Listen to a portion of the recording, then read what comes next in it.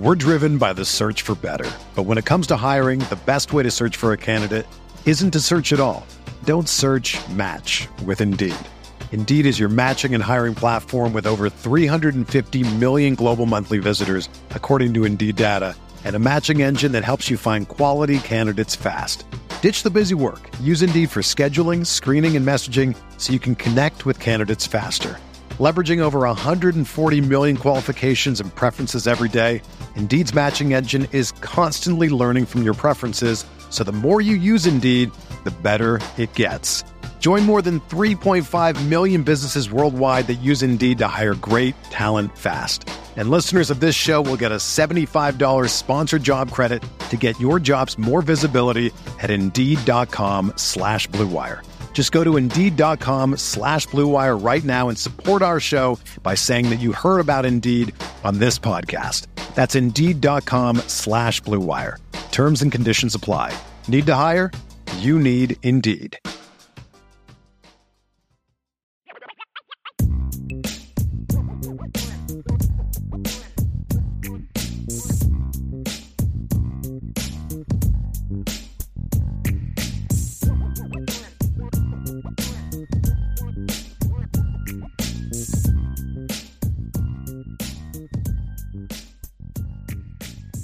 IB Nation, welcome back to the Irish Breakdown Podcast. We're live here on a Tuesday, and unless you're living under a rock, you know there was a national championship game that was played last night. Unfortunately, this being a Notre Dame channel, Michigan came out on top, defeating the University of Washington for their first national championship in a little bit.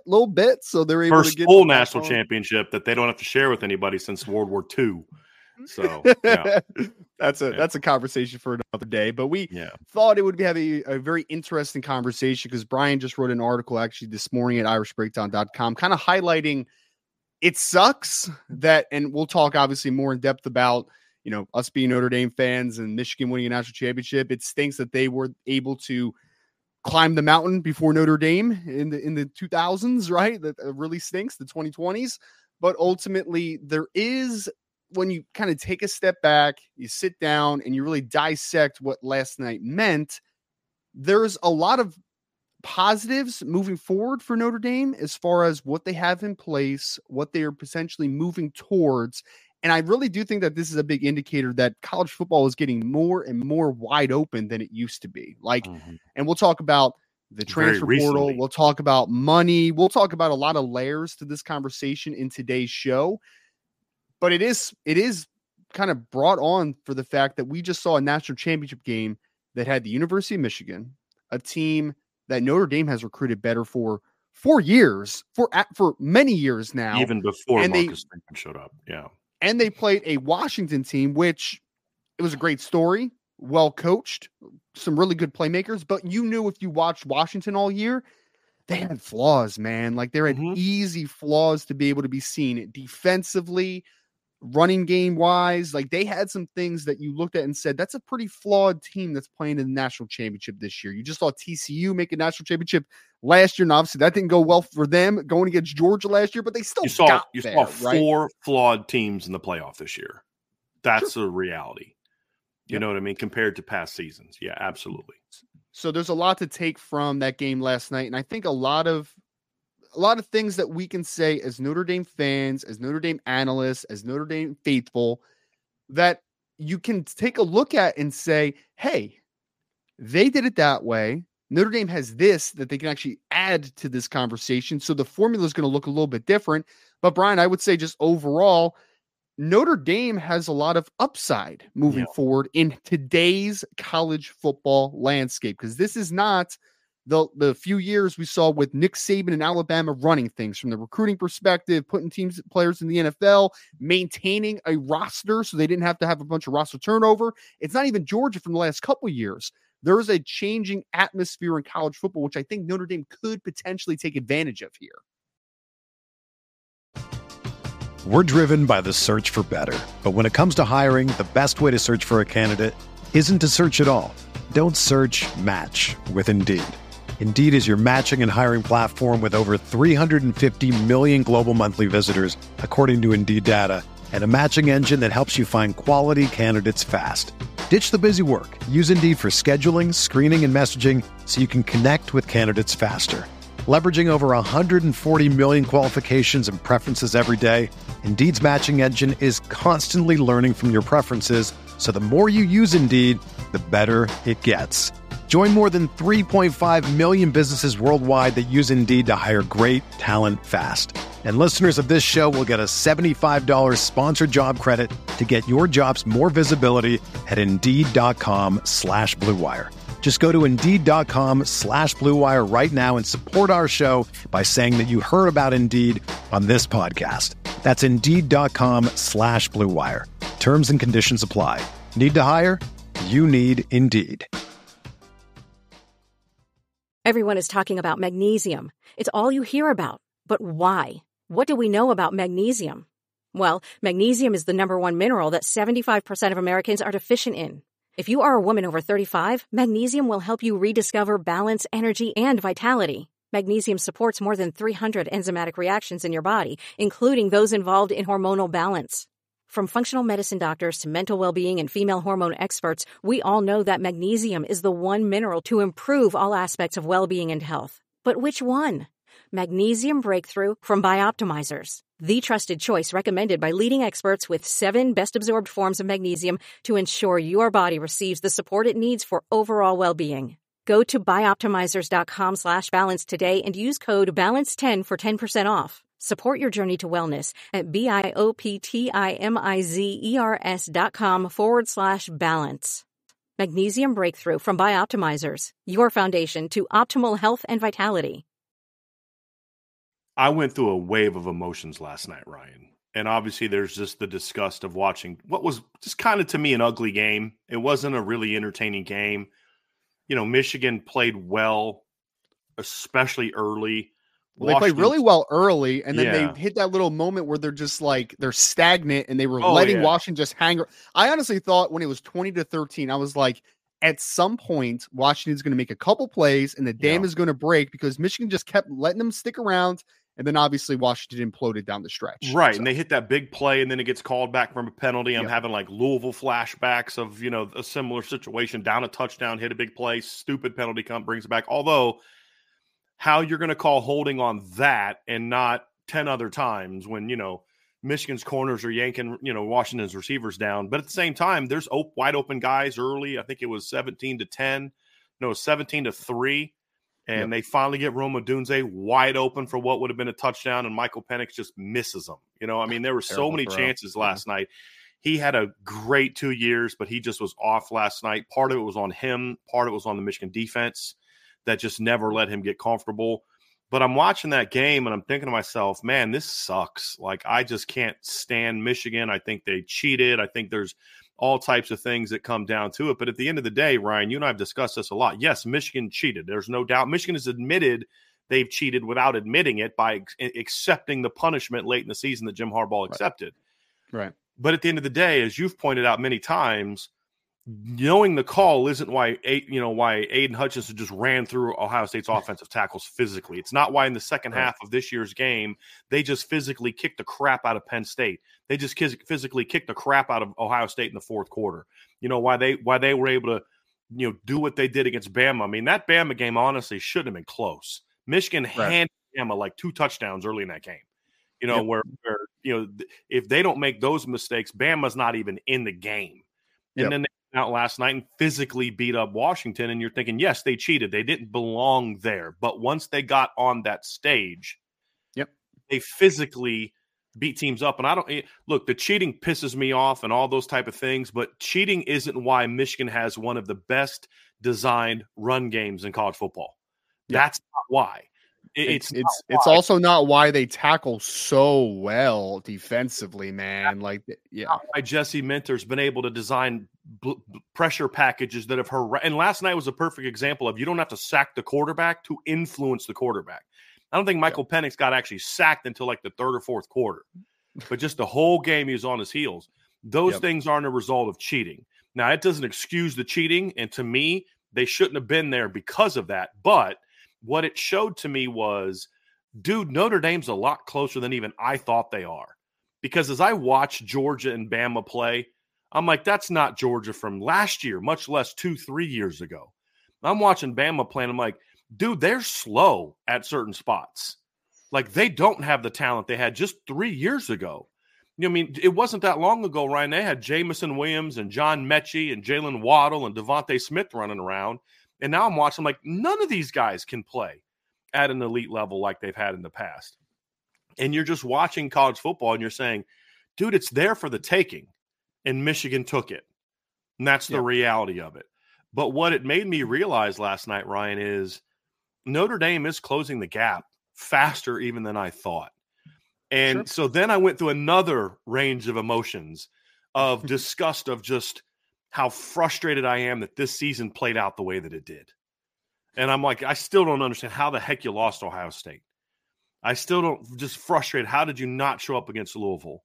How did you not capitalize against Clemson? And you get frustrated by that. But you also think to yourself, oh, dude, there was no talent gap between Notre Dame and Ohio State. There was no talent gap between Notre Dame and Clemson, right? The talent gap that existed between Notre Dame and, well, if you want to say there's a talent gap, you could argue that Notre Dame had the better talent in a lot of spots. But it's not a situation like 2020 ACC title game where you're like, dude, it's Trevor Lawrence versus Ian Book. This is a mismatch. This isn't even fair. You know what I mean? It wasn't that. And so because Notre Dame is coming up and some of those other top programs are coming down, Ohio State doesn't have the talent they had 2-3 years ago. Clemson doesn't have the talent they had 3-4 years ago. Bama doesn't have the talent they had 2-3 years ago.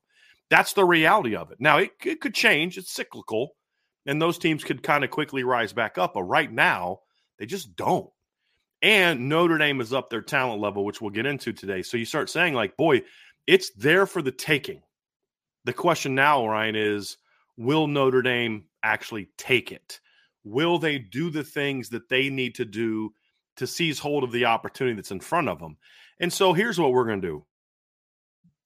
Over the next few days, we're going to have a few different shows to kind of talk about where Notre Dame is as a program. And so we're going to talk today about the areas where we believe Notre Dame is either at a championship level or like right on the verge or ascending to it, right? Because they're not at a championship level at a lot of places. Otherwise, they would have been a playoff team. But they're either at a championship level in some areas, or they're quickly ascending to it, or they show potential to be championship level. And so we'll dive into all those different topics today. And then we'll also have a show about later in the week about where they're short, where they've got to get better, where they have stuff to prove to be a championship team, because they're not a championship caliber team right now. Otherwise, they would have been a playoff team. At the very least, 11-1 team that got left out, right? Like, that would be the worst case scenario for what Notre Dame should have been this year. And then at the end of today's show, we'll also have a mailbag for those that are asking about the mailbag. So if you have a mailbag question, go ahead and get those in now. Just put MB on there so we know that they are mailbag questions and not just part of the chat. So that's what we're going to kind of talk about today. We're going to dive into really 5 or 6 areas, and then obviously subsets of each area that we think Notre Dame is either at a championship level or they're ascending to a championship level. Because as we discussed at the beginning of the show, when I watch Notre Dame play this year and I watch the playoff, every year,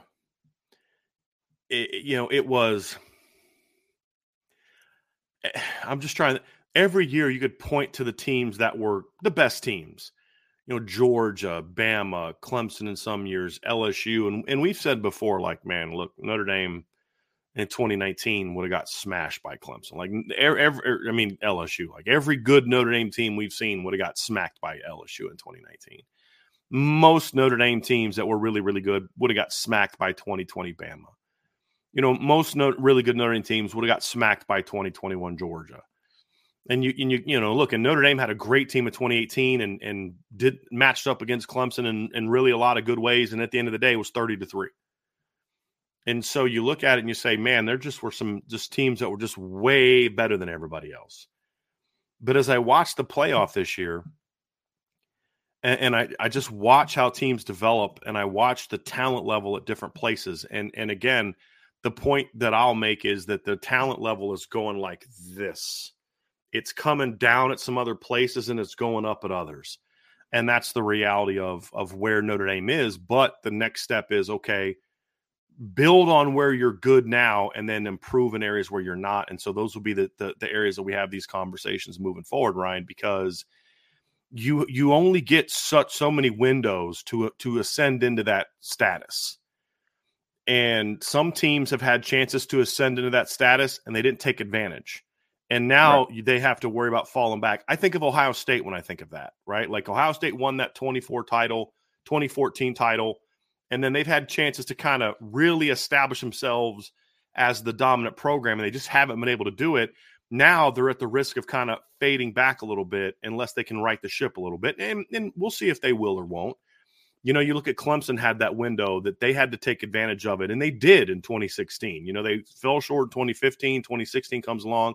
They seize hold, and then they build their program up, and they win a title again 2 years later. They play for a title again 3 years later, and they went through that window where they were a dominant program. And, of course, Georgia seized that opportunity. Bama seized it for over a decade. But you get to the point where, you know, like USC has had some moments over the last 10 years where you're like, okay, they're about to ascend.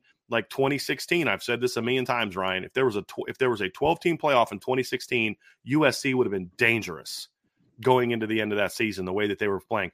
But they didn't take advantage. The next year, they lost 3 games again, got blown up by Notre Dame, and then they collapsed. Last year, they showed promise.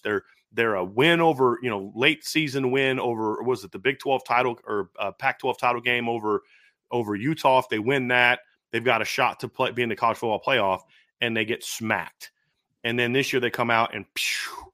So there's been teams that have had opportunities to seize hold of, hey, we've got a chance to jump into that echelon. Notre Dame is being presented with one now. And the question is going to be, can they seize it? And that's going to be an unknown.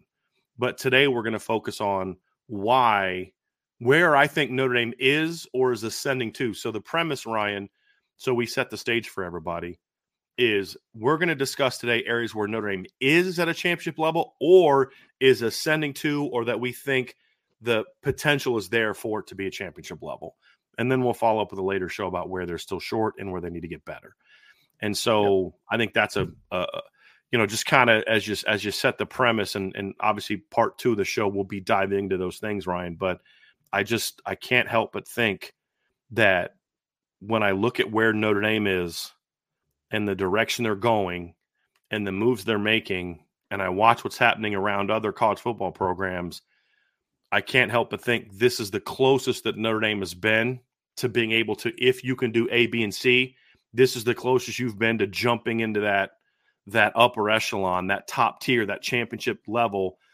This is the closest they've been in a very, very long time, arguably since Lou Holtz was the head coach in the early 90s. I mean, I really think they're that close. They're not there yet, obviously, but I think this is the closest where you could say their roster and their circumstances compared to the other top teams, this is the closest they've been in a long time. Well, I think the excitement should be kicked up a little bit because we were in a Brian Kelly era where it just always seemed like we knew who they were going to be ultimately, right? Like you knew the identity of the team in the worst way possible, though. Not like the identity as far as you're a running football team, you're super physical, you play sound defense, like that. Not that type of identity. The identity was, especially after the 2016 debacle, was Notre Dame was going to be a 10-win team. They were going to be in that conversation, right? One of the mid-tier or upper mid-tier groups. They're going to be in that conversation, but ultimately they were going to fall short in the biggest moments. And that was the identity of Brian Kelly, right? It was, he rose the floor, but the ceiling never got higher. You know, you put a cap on the ceiling. And why was Marcus Freeman such a just interesting hire by Notre Dame? Because it was different, right? You just hadn't seen it. It was something completely different than what the previous era was. And you knew that there was going to be some bumps along the way because it was a first-time head coach, which is always going to happen. There's always going to be some bumps. And now you're heading into year 3 where you're like, saw improvements from year 1 to year 2. Now it looks like there's going to be improvements from year 2 to year 3 because of some of the decisions that he's making around him. And the dynamic kind of ability that you see in Marcus Freeman as far as being that person that people can buy into, that has that attractiveness to him as far as building and bringing in new assets and fixing issues is the biggest thing, right? So it all has to start with the guy up top. It really does. If you're talking about building towards the future, it has to be about the guy that's making a lot of these decisions. The majority of these decisions, obviously with the president included and the stakeholders and all that type of stuff, right? But ultimately, I think Marcus Freeman gives you a breath of fresh air for there being changes moving forward, to there being an ability to potentially capitalize on a window. Because and this isn't shade at Brian Kelly. This isn't. I promise this isn't. Because the previous regime, there was no at the end, there was no hints of, oh, wow, they're going to take a chance here to make something different. No, they were just sustainability. Marcus Freeman's taking some chances, which could end up not being great, could end up not firing the way that you wanted to. But ultimately, in order for things to change, you have to take chances. That's the only way for that to ultimately happen. And I think Marcus Freeman is the right man for the job. There's a lot to prove, obviously, but I think the dynamic ability, the attractiveness, the wherewithal to understand that this isn't the best it could possibly be. That needs to be better. We need to go out and break the bank for a new offensive coordinator. We need to go find a strength coach that is renowned by a lot of very high-level people as one of the best in the business. We need to up the recruiting game. All those things are things that Marcus Freeman has looked at in this program and said, that's needed. So it starts at the top, man. It starts with the head guy. It starts with the person that's making all the decisions.